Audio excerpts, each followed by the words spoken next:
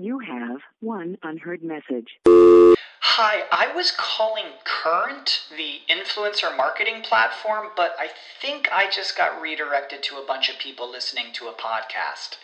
Well, anyways, I was calling Current because I was told they could help get my brand set up on TikTok Shop, and even build out an affiliate program of content creators promoting my brand, and even have those content creators go on live streams and promote my product there.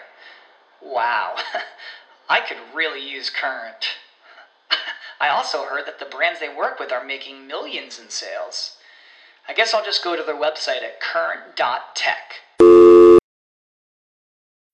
When you need mealtime inspiration, it's worth shopping Kroger, where you'll find over 30,000 mouth-watering choices that excite your inner foodie. And no matter what tasty choice you make, you'll enjoy our everyday low prices, plus extra ways to save, like digital coupons worth over $600 each week. You can also save up to $1 off per gallon at the pump with fuel points. More savings and more inspiring flavors make shopping Kroger worth it every time. Kroger, fresh for everyone. Fuel restrictions apply. Welcome to Webcology. Webcology is the show that takes you into the deepest and darkest ends of the ecosystem on the internet. Our guides will take you on a journey into web marketing and bring you the experts and the information so that you can further explore the web marketing world. Now, here are the hosts of Webcology, Jim Hedger and Dave Davies.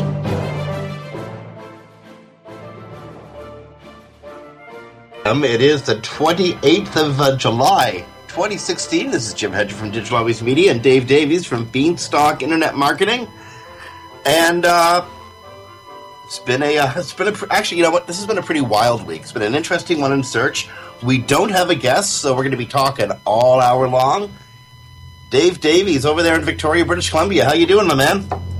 I am doing fantastic, and you're right. It has been a pretty exciting week, so it's almost best this week that we don't have a guest because there's so much to cover. Stuff that's going on, and it turns out we are totally in that time frame, and I know we'll be covering it later in the show, where, go ahead, Brasco, you can get your finger over the button here, because we really aren't going to be able to say Yahoo for very much longer. Well, you know what? We may as well start in on there right now, because we're not going to be talking about Yahoo much longer. But this was an interesting one. So Verizon, a couple of months ago, more like 8 months ago, purchased AOL for $3.8 billion. Bought it off Time Warner. Last week, it purchased Yahoo off of Yahoo for $4.2 billion. Notice how close those numbers are together? Mm-hmm. Okay, so now, as it turns out, Verizon is going to merge Yahoo with its AOL division. Now, Yahoo! Knew it was coming somewhere. Now, Marissa Mayer had, when she took on the role of CEO at Yahoo, what was it, like 2 years ago? I think it was 2 years ago. She came in with a lot of hope. You know, people recognize that she still is one of the smartest people in Silicon Valley.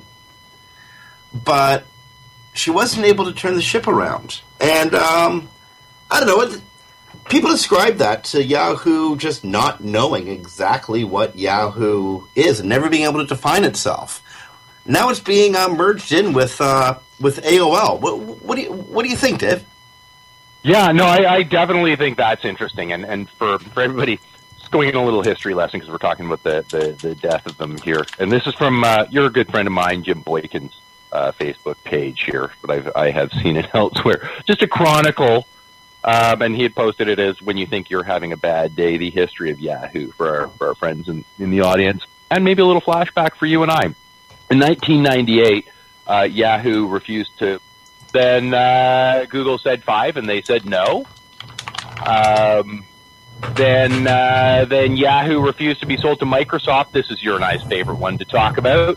For $40 billion in 2008. And now they have just sold to Verizon for $4.6 billion. So that's just a quick little summary of the screw up that was Yahoo here in this one. I do think it's a really, really interesting acquisition on the part of Verizon, just to exactly your point there, Jim. And that they're buying AOL. Clearly, this is a play on content, right? Like as to create basically a massive sort of content network. Now, what the purpose of this, Yeah, I guess maybe it's because I'm, at my core, and you're more on this side, the net neutrality side of things, and the protectorate and anti-competition things. It always does make me a little uneasy when I see telcos making massive acquisitions like this in a play where they're controlling content. It'd be like if one bought Facebook, I'd be like, yikes. Because now you can totally close in the sphere if you want and start speeding things up and slowing things down. But I do think at least it's going to have some life breathed back into it, and it's going to be interesting to see what they do. Do you remember in, I think it was San Jose, about 7 years ago, you and I had that debate at Certain Strategies about net neutrality? Yeah, fun debate. The one guy who was actually on the side that you had staked, the anti-net neutrality side, the one guy who wanted to argue with me happened to be a representative of Verizon. Now, here's the thing. AOL didn't know what to do with itself as a massive content network. Recent history seems to play that Yahoo didn't know what to do with itself as a, massive content network. Who's to say that Verizon knows what to do with AOL and Yahoo when it mashes them together to make a massive content network? Yeah. Oh, I know. And that is going to be the interesting thing to watch, because either this was a great play or a miserable play. Like, either they have something brilliant on the horizon, or this is going to be an absolute nightmare, and we're about to watch the death of not just Yahoo and AOL, but also Verizon. Well, there's a lot of people out there who I don't think would mind seeing the death of Verizon. Now, here's something that nobody's talked about a lot in talking about Yahoo's sales, or Yahoo's sale. They only sold their core business and assets. They did not sell their shares in Alibaba or their shares in Yahoo Japan. It's a standalone business. So, in a weird way, Yahoo, as an independent company, at least as a holding company, it's going to persist. It's not quite dead yet, but it's no longer an online service. All Yahoo services are still working. If you still have Yahoo Mail, you can get to Yahoo Mail. If you're using Yahoo to direct yourself through GPS, you can drive into any abutment or river, or down the road. Those services are still working. No one shuttered them yet, but it's just going to be Yahoo itself. The part of it that owns shares in Alibaba, 15% share in Alibaba, and I think 50% of Yahoo Japan, that entity is still there somewhere. There's still a board meeting kicking itself over not taking Microsoft's $45 billion a few years back. But that's it. I think that may well be the last Yahoo update we ever do. Now it's all about Verizon. Yeah, no, it is. It is true. And I mean, one of the interesting things, and you brought it up, and just to cover another point in history that I think is quite relevant for our listeners who do care what actually created this massive destruction here, is it was fairly recently, I can't remember, it's within the last year anyway, probably about 6-7 months ago at this point, there was discussion about sort of reversing that. You're right, they still have one of their most valuable assets, Alibaba, and their stake in Alibaba. And there was that time, and I know you remember it, when they were actually looking at reversing what they're doing right now, and that was sell their stake in Alibaba and keep Yahoo sort of U.S. But the Treasury Department came out alive and saying the taxation on the sale of Alibaba and then moving those finances over were just prohibitive. It became a scenario where they had to sell one of the two, and then their hand was sort of forced to sell the less valuable of the two, so that the taxation wasn't going to be a big hit. It'll be interesting. Speaking of taxation, moving money over, and just to get back to my point about Marissa Mayer being one of the smartest people in the Valley, it's out there that she could collect up to, say, $55 million on the sale of Yahoo, but somebody at Fortune.com, Stephen Gindel, reporter at Fortune.com, yesterday added everything together. So he added her stock options, her options in the other company, the one that owns Alibaba, part of Alibaba and Yahoo Japan, and promises that Yahoo's board made her, if she got the sale to go through and left within a year, she can actually collect up to $123 million on her way out the door. $123 million.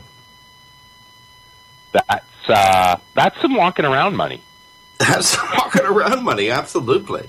Now, for what it's worth, and I mean this is going to go overlooked in history, but it shouldn't.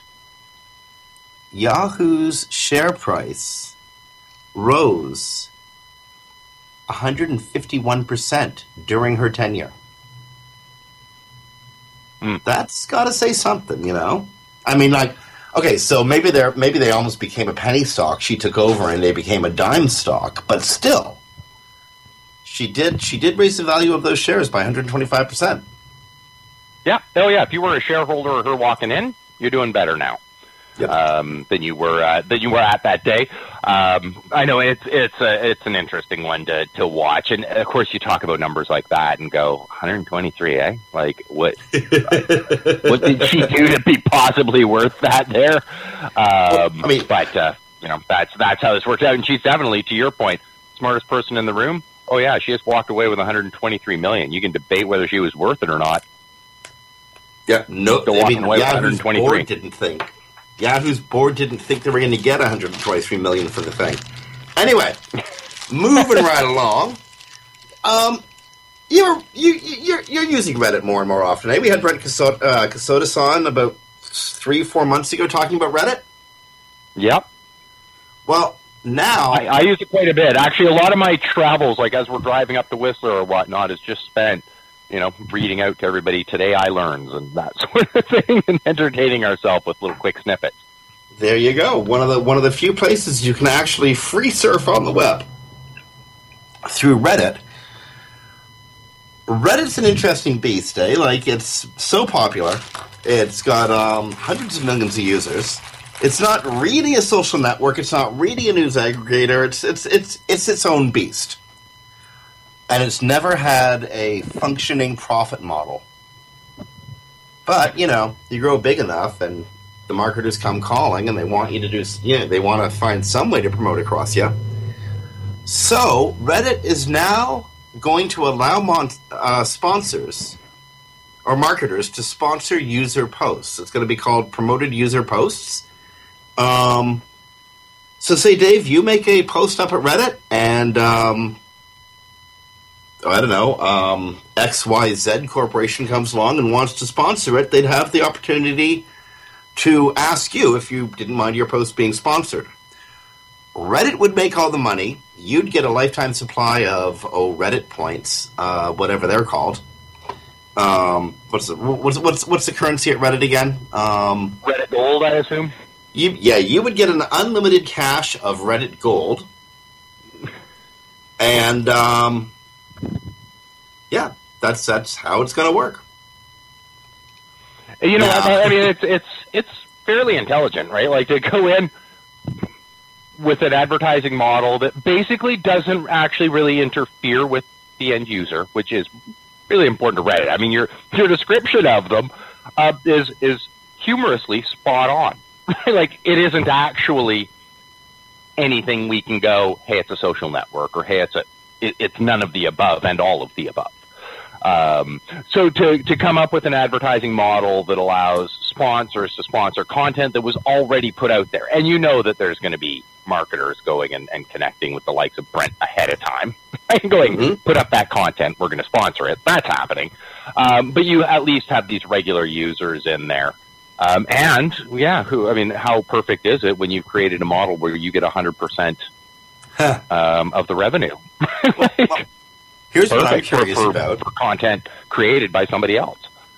Here's what I'm curious about, though. Like, once I've already got my lifetime supply of Reddit Gold, what's my incentive to allow somebody to sponsor my content?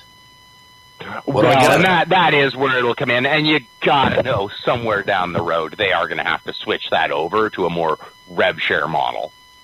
I would think so.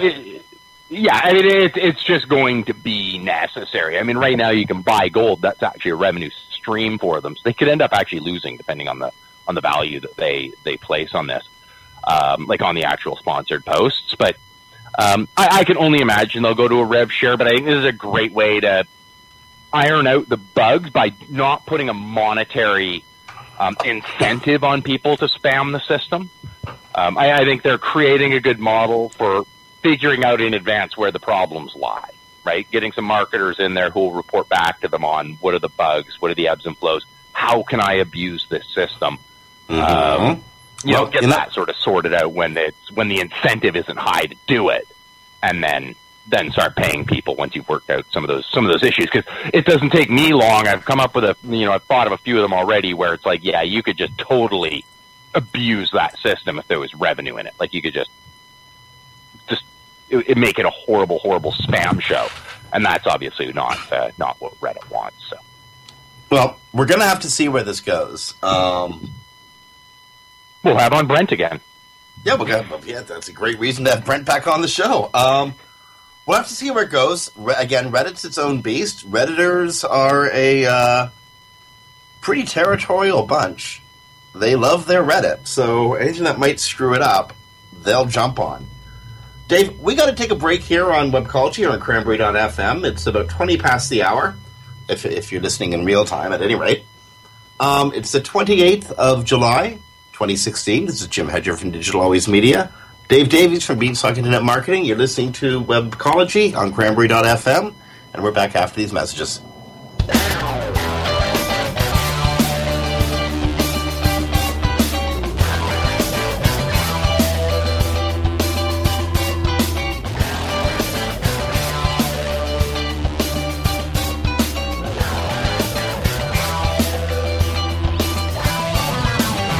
Sit tight and don't move.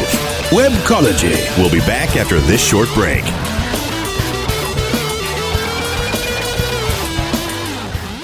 Is your website hacked? Is your website displaying error messages or loading slowly?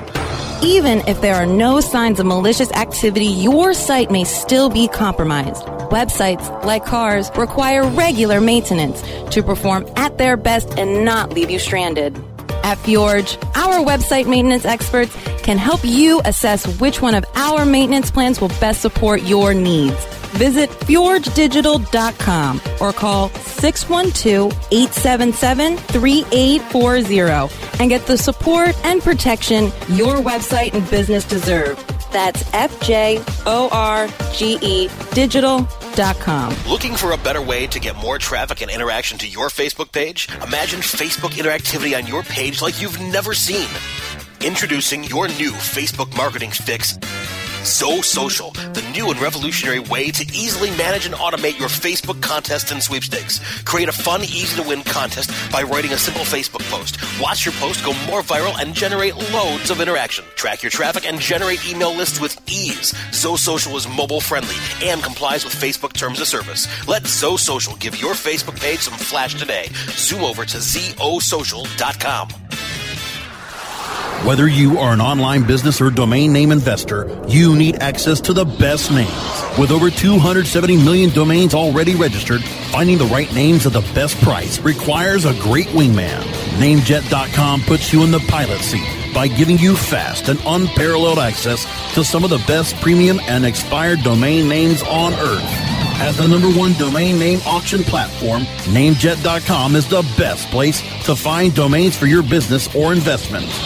So light the afterburners to the domain name aftermarket and fly over to Namejet.com at Mach speed to get great domains today. Namejet.com. A more refreshing kind of talk radio. Cranberry Radio. Cranberry.fm.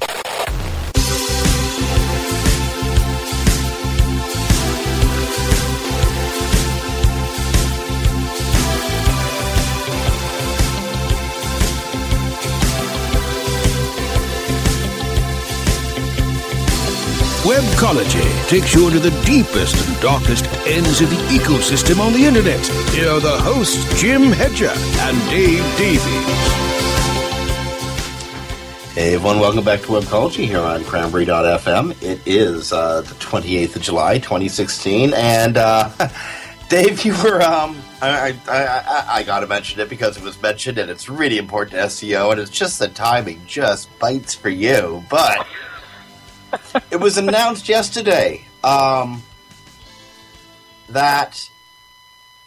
301s and 302 redirects, something SEOs have believed through the years, but this has been announced yesterday that 301 and 302s will not bleed or degrade page rank. So if you redirect one signal going to one page and it goes to another, you're not actually losing a little incremental percentage of page rank. And this just came up at a bad time for you, eh?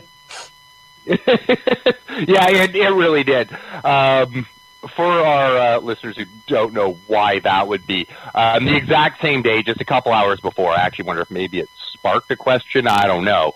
But I had published a piece over on Search Engine Land on auditing your off-site, you know, anything from social to citations to links in the area of the link audit. My seventh point was redirects, because every piece of information we had until yesterday was that a redirect strips off just a little bit of weight. You know, basically an equivalent amount to a link. My concern, of course, being if it happens once, that's fine because you're going to lose it anyway. But if you're chaining redirects, right, like you go to a non-www, it goes over to www, it goes over to HTTPS. You know, you're chaining these 301s. You could get a problem. And within a couple hours of that article coming out, it was one of the points. And, of course, right at the end, is rendered invalid and inaccurate by Gary Eyes, assuming that he's right. I'm kind of sticking with my, you know, let's clean these up anyway and minimize the number of redirects whenever we can. Hey, if nothing else, creates less room for error. But yeah, bad timing for me for this announcement, but something important for SEOs to be aware of is that it used to strip weight, and according to Gary, it no longer does. Well, yeah, indeed. Now, again, just to refresh people's memory, the 301 is the permanent redirect, no longer at this URL, now over at this URL. 302 is a temporary, or 307 are both temporary redirects. Moving it from here, it'll probably be back here again in the future, but for the time being, it's found over at this place. Now, it's been part of SEO canon, like, forever, that when you use a 301, you're going to be dropping a little bit of your page rank. John Mueller on a Hangout said that it's been a while since PageRank has degraded from using a 301 or a 302. In Dave's defense, up until this morning, or late yesterday, it has been SEO canon that you will lose a bit. Now, what you are doing is causing the signal to hop. Goes to your goes to your server, and then your server is redirecting the signal, get information from this URL over on this other server over here, or this other URL. So that could have a minor effect on your SEO, but it's not going to be a PageRank thing. Right. And I mean, you know what, if nothing else, though, it gave me a chance to go back while I was writing the piece. I was like, hey, Matt gave a great explanation of why that phenomenon occurs, why it needs to degrade a little bit. I get why they're managing to adjust it now, but why it had to degrade. So, you know what, if nothing else, I got to watch a Matt Cutts video again. I mean, I'd seen it already, but it had been a while, so I got to see Matt Cutts talking SEO, which, you know, been a while. Indeed. Okay, there is there's also new advisement out from Google, and we've shifted a little bit. You remember when it used to be Matt Cutts saying cryptic stuff, and the SEOs would get all crazy trying to decipher what it was? Well, Matt said it was about red stuff, so we got to look at chartreuse as well. Right now we have like John Mueller and Gary Eyes just saying stuff, and SEOs are, you know, taking this as gospel. I'm not so sure that's a wise thing to do, but I'd rather go back to the days where we were deciphering the cryptic, because actually that felt a lot more real for some reason. Well, at least we understood that it was up to our interpretation of what was being said, right? And Matt was great. I mean, brilliant. It's probably due to his time working for the government. He was great at saying stuff without actually passing on any concrete piece of information. Like, he could talk for 5 minutes, seem totally useful all the way through, and then when you actually stop to, like, digest it and go, okay, what he means I should do with links is, oh, wait, he doesn't actually tell me what I'm supposed to be doing. He just made it seem like he was, right? So at least we knew. Nobody's giving us a hard fact. It's up to our interpretation. He's giving us sort of a guiding principle of something. Whereas now, yeah, you get these facts, and it's like, ooh, but that doesn't make sense, right? Or it may or may not be right. Or, hey, the Penguin update's going to happen on this day, and then, 6 months later, you're still waiting. Oh, incidentally, just while we're on that subject, John Mueller did mention in a hangout that the Penguin update is going to happen, but now he's not putting his money on when, but he confirms for a fact that there are people at Google working on some form of Penguin update. That's all we got to say on that. But just, there's honest to goodness confirmation it's really happening. Which is great. So all those people that are, desperately waiting for it, and it will eventually happen, and is just hold on and try not to go bankrupt in the meantime.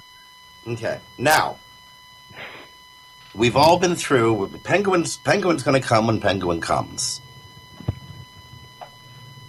We all have link problems or link successes still. SEOs, when you take over a new site, you want to get some recovery for them. You got a new client, or you're working on your own pages. One of the first things a lot of SEOs do, especially newer ones, is just take a blunt and rusted machete and just start hacking away at links, right? Yeah. That in some cases, where you have clearly spammy links, that might be a good thing to do. But in other cases, the machete approach means you're going to lose a lot of baby with your bathwater. Now, reassembling the baby is not as easy as you might think. John Mueller, in the same office hours hangout that we've been talking about most of this segment, noted that when you disavow links in Google, you can always remove them from your disavow file if you want Google to reassociate the links that are, still present on that website linking to you. Just because you've disavowed the link doesn't mean the link has gone away. The link still exists out there on the web. You've just told Google that you don't want it to give that weight any link. So maybe you shot yourself in the foot or in the leg or in some other place by completely hacking away at your links and disavowing them. If you believe that, if you say maybe run Majestic or, a link analysis tool or something over at Moz and get a better sense of what are good and what are not good links, you can always remove links that you shouldn't have disavowed from your disavow file. Eventually, Google's going to go and re-spider and re-crawl them all, and you'll get some of that juice back. Has that ever happened for you, Dave, where you've actually removed links from a disavow? It has, and ask me why I would tell people not to bother trying it, even if it seems like a good idea at the time. Okay. It did not go well. What happened? I guess I must have made some bad misjudgments after something. I don't know what happened, but it was not a pleasant experience. Fortunately, when you now resubmit that disavow that you originally had started with, which you should always save if you're going to do that, it does clear itself up as fast as it comes in with a butt kicking.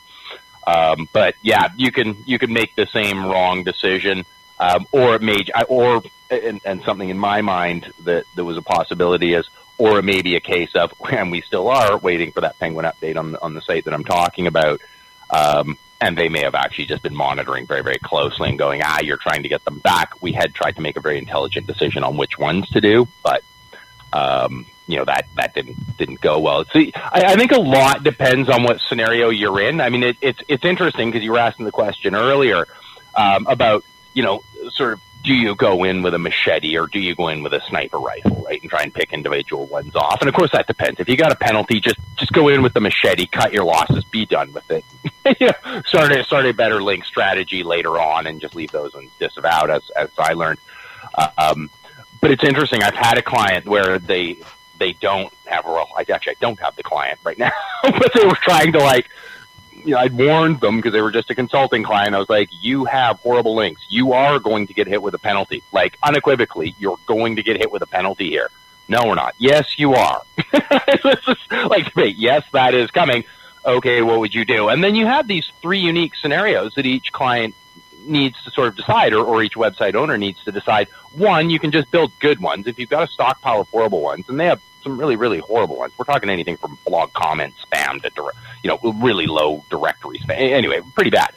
Okay, you can just build some really, really good ones and hope for the best on your old ones. Or, you can go a hybrid approach of, okay, I don't want to lose my weight because I'm ranking right now. Okay, I'm going to pull one link out as I build them, right? Let's just sort of try and do this trade-off as you're going. Disavow one, one of the worst ones as you're building some new ones, and try and sort of balance it off so you're not losing anything. You're just not gaining anything through link building other than some stability, or, I'm about to hit a penalty, or I can't hedge my, I don't have time to make sure.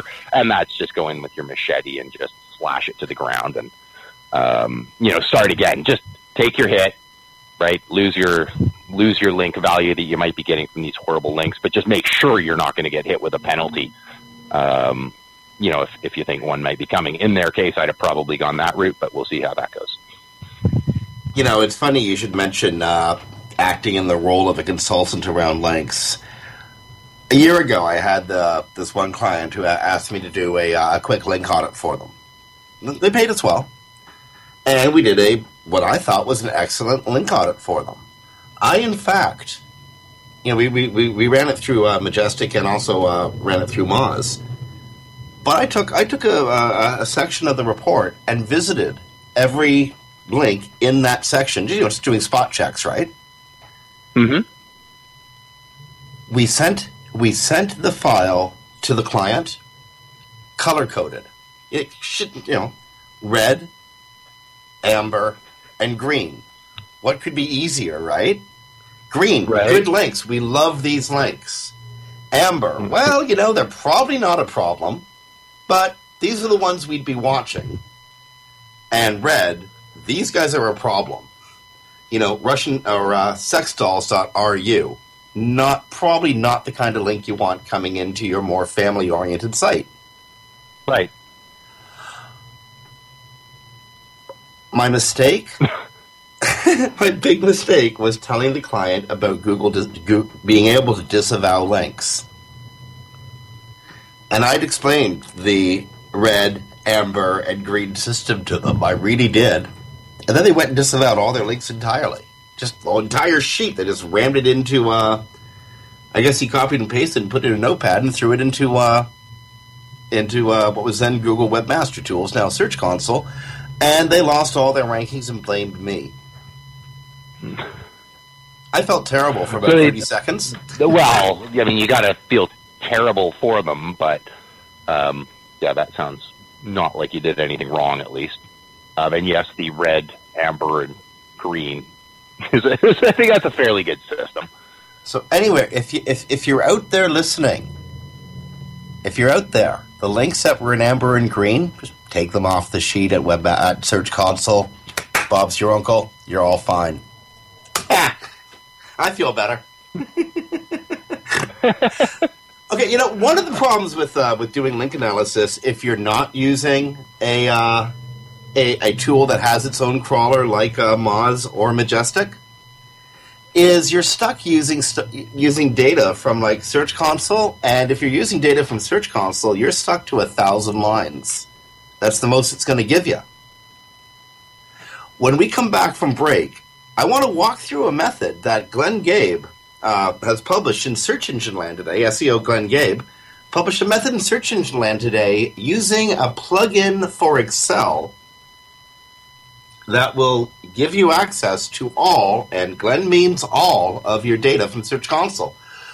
But before we can do that, Dave, it's getting close to time to take. It's a good time to take a break here on Webcology on Cranberry.fm. So, friends, it's the 28th of July, 2016. This is Jim Hedger from Digital Always Media. Dave Davies from Beanstalk Internet Marketing. You're listening to Webcology on Cranberry.fm, and we're back after these messages.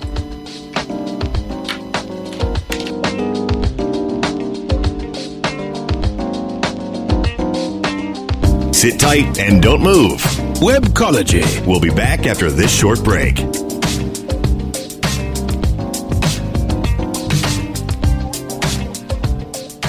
Is your website hacked? Is your website displaying error messages or loading slowly? Even if there are no signs of malicious activity, your site may still be compromised. Websites, like cars, require regular maintenance to perform at their best and not leave you stranded. At Fjorge, our website maintenance experts can help you assess which one of our maintenance plans will best support your needs. Visit fjorgedigital.com or call 612-877-3840 and get the support and protection your website and business deserve. That's FJORGE digital.com. Great websites today need expert web design and development and need to be e-commerce ready and mobile friendly. But building a marketable and profitable website can be an uphill climb. Ready to make your new website or replace your existing website? Think Orange as the new way to get in the black. Orange Hill Development works with Fortune 500 companies and offer the same top quality development service at a fraction of what other providers charge. Brands like Absolute, Carlsberg, and Nestea trust Orange Hill Development. Find out why you should trust your website with Orange Hill. Contact Orange Hill for a consultation today at orangehilldevelopment.com. Hey, this is Danny Sullivan to talk to you about Bruce Clay Incorporated. They've made Inc. Magazine's list of growing private businesses and have exhibited and sponsored at my conferences since the very beginning. You've seen their search engine relationship chart, or you've read their SEO code of ethics, so you know they're SEO experts. But did you know they can help you with PPC, web analytics, web design, marketing strategy, promotion, and branding? Yep, get everything you need for success in the online marketplace. You can check it out from the professionals at Bruce Clay Incorporated. For over 10 years with offices worldwide, they've got the answers you need. Check them out today at bruceclay.com. Money doesn't grow on trees. So you'll probably have a better chance of growing your business with cranberries. What? Cranberry Radio. Cranberry.fm.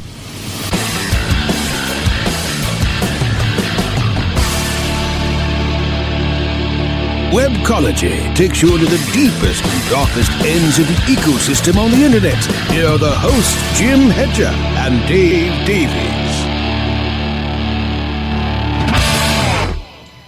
Hey everyone, welcome back to Webcology on Cranberry.fm. It's the 28th of July, 2016.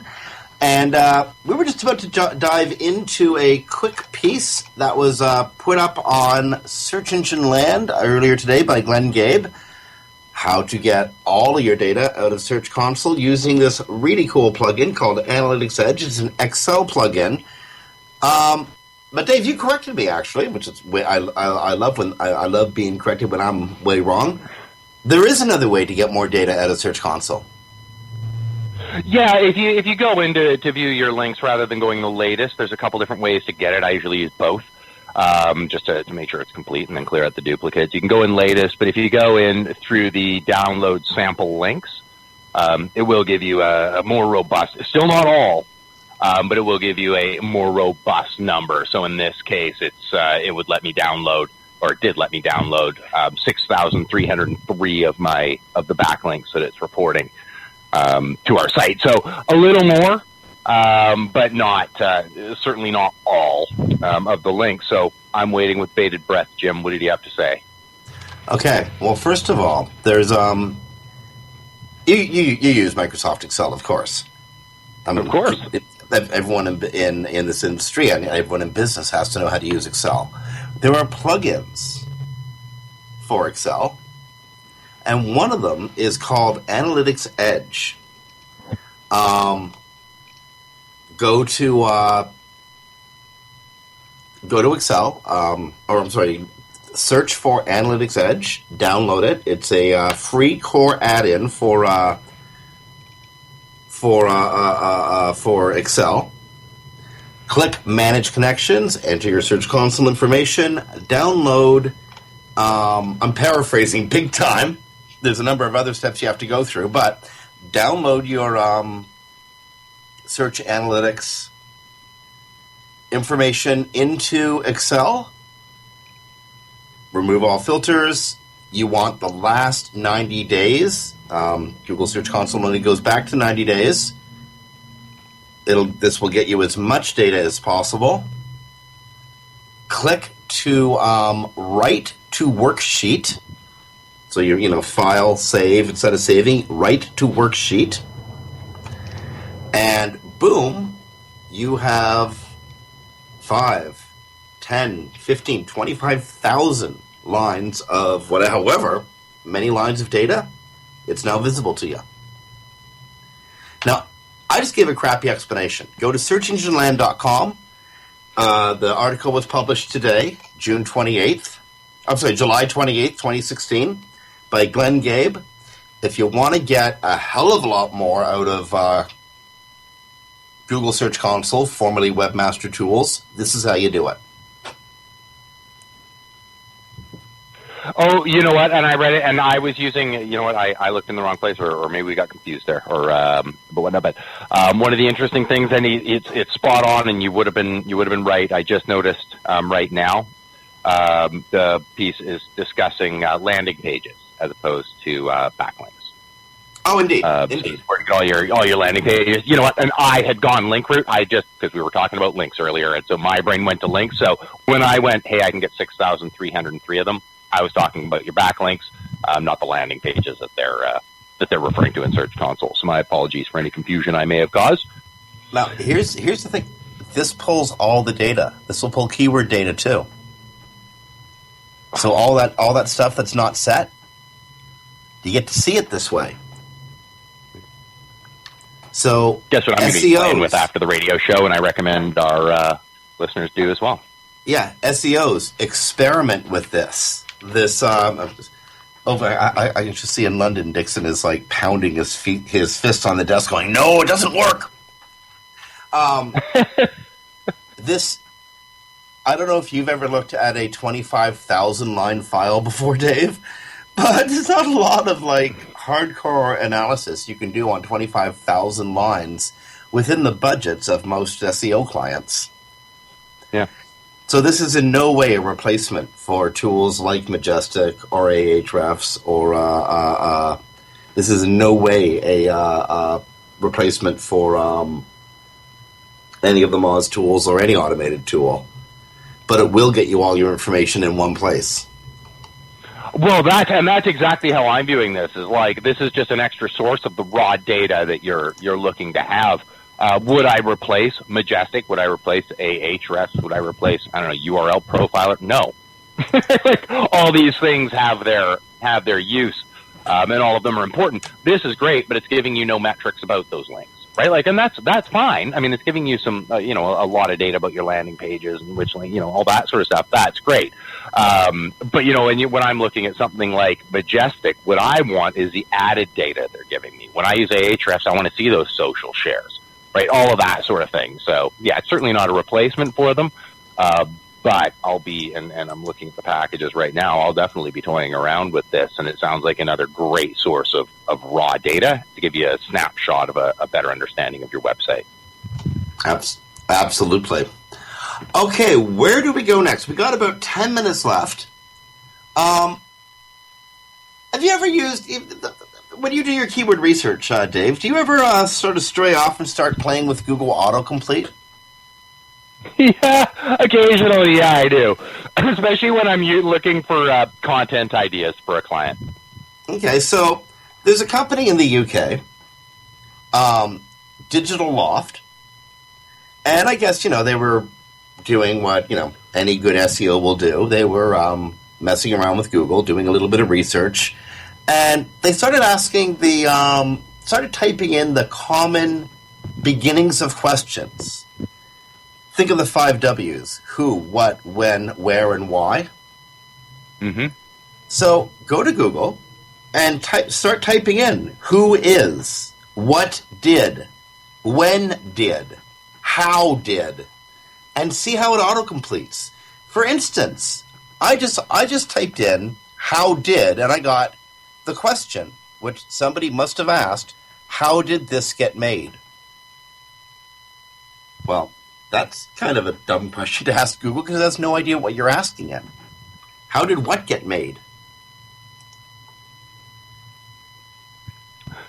Yes. Now, something that I'm going to find interesting, because it's an interesting thing you're talking about right there, and I think you're spot on in this day and age. Now, I just a few days ago upgraded to the S7, Samsung S7. Which, I mean, that part's sort of irrelevant, but of course it starts telling you about new features, some of which it wasn't telling me about on my old phone, whether my old phone didn't have it, the S5, or whether it just gave up on giving me tips because I kept going clear. I don't know, but one of the things that I now know that my phone can do that I didn't know it was is if I hold down the home button, Google's going to scan everything on that screen, and it's going to now give me suggestions on, like, basically it's going to craft a query result for me. Now, in that context, isn't that interesting, though? How did this get made or something like that?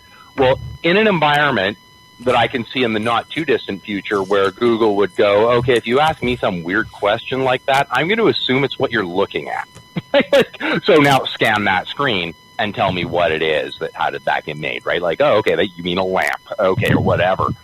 Or you mean a, Tesla car, right? Or whatnot. But I think it's an interesting one you bring up, and I think we're going to see the future of technology really leaping in that area where right now that's a ludicrous question, 100% right. And there's more on that list. But I think it illustrates one that people are asking that question. Google's creating a technology to answer it, or at least extrapolate what you might mean. I have to wonder how long until that question will actually be accurately answered. By Google when it's requested. Oh my goodness! If Google really wants to do us some favors, and app makers out there, if you could save us, Google, does this make my ass look fat? Most dreaded question. Like a question, there's no right answer to that, right? So if Google could answer that for me on my behalf, I would greatly appreciate it. Other questions are like, people are asking Google, when will I die? Why are we here? Do penguins have knees? And am I psycho? I don't know. I just have a hard time seeing Google answering these questions. I mean, it doesn't even know where penguin is, much less whether it has knees or not. Yeah. Yeah, no, I know. Damn things certainly don't got legs. Yeah, I know. Some of those were crazy, but you know what? I mean, like, do pigs sweat? I mean, it wasn't an obscure question to ask, but I think a lot of this is, of course, people just going, what will Google do? Like, we all remember when Siri came out, there were some, weird questions being asked of Siri, I'm betting. People were like, what are you going to give me as a response to this? And just testing out the system. So it's, It'll be interesting, but yeah, it's odd what some of the people come up with. Like, am I pregnant? Like, what? Maybe. how would they know? But I in a case like that, I think that's more I'm looking for a page to tell me the signs of it, not for Google to actually answer accurately whether I'm pregnant or not. It would maybe hear my voice and go, probably not. We're down to our last 2 minutes, and today's one of those days where you wish it was actually tomorrow, because today Google is going to be releasing its numbers, but not until later on today, unfortunately after the show's off. Now, last quarter, Google missed its numbers, and that kind of shocked Wall Street a little bit. I mean, Dave, as you know, Google makes the vast majority of its money from search advertising. Yes. But, Google has a number of... Well, Google actually isn't even Google anymore. It's Alphabet. And it actually has a number of other businesses. Fiverr, Nest, It's a medical arm, Verily. Like, Google has, grown from being the one-trick pony, as I think Lorna Lee once phrased it, to actually, being a company that's trying to diversify. Yeah, I don't know that it's going to be reflected super strong in this quarter's earnings. I'm expecting something maybe a little more realistic. Or I think investors will be a little more realistic going into this quarter after the last one, where they didn't do as well as people had hoped. I think we're going to see that this quarter as well.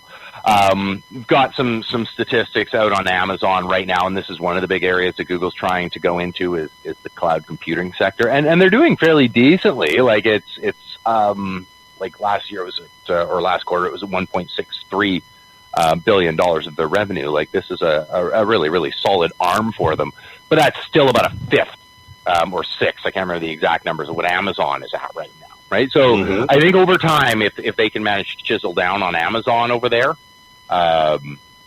then that's where they're going to see the real growth start to happen. And Microsoft is doing actually better than Google in that space as well. So that's going to be interesting. Facebook's had a great quarter, and interestingly, Facebook has come out in their quarterly report or discussions around it, basically going, we have some ideas for more money, and this is important for marketers. But that isn't putting more ads on the page. Basically, they've said they're not going to be like in future quarters. Don't look to the ad revenue growth. It may grow based on what people are willing to spend per click, but don't look at it as impressions, because we basically maxed out on what we can show people before they're going to start getting annoyed. So interesting for marketers to know. What we're seeing right now is probably going to hold pretty steady, at least in the number and placement of the pages. They seem to have that pretty much maxed out at this point, but that came out of their reporting. Do you get the feeling that we're actually hitting a point where what we see as revenue generators for the big guys, and 99.9% of that's been advertising, that's about to change? Just as the web is about to change, AI is becoming far more prevalent in all facets of life. They who control the AI are going to be making a whole bunch of money. The next 4 to 8 quarters are going to be most interesting, and I think we're going to see the trajectory of the future of computing in the beginning of it in the numbers Google publishes later on this afternoon. Yeah, indeed. I'm looking forward to seeing it.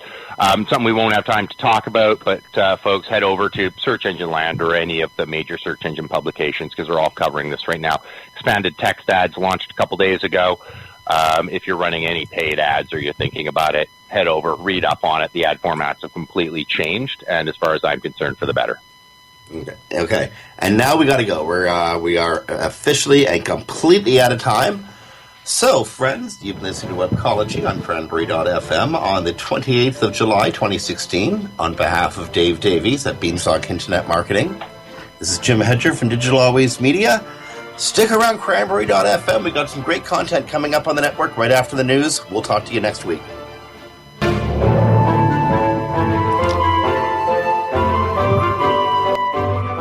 The opinions expressed are those of the hosts and their guests, and do not necessarily reflect those of the staff and management of Cranberry News Marketing and Cranberry.fm. Rebroadcasts or retransmission of this content without proper consent is prohibited.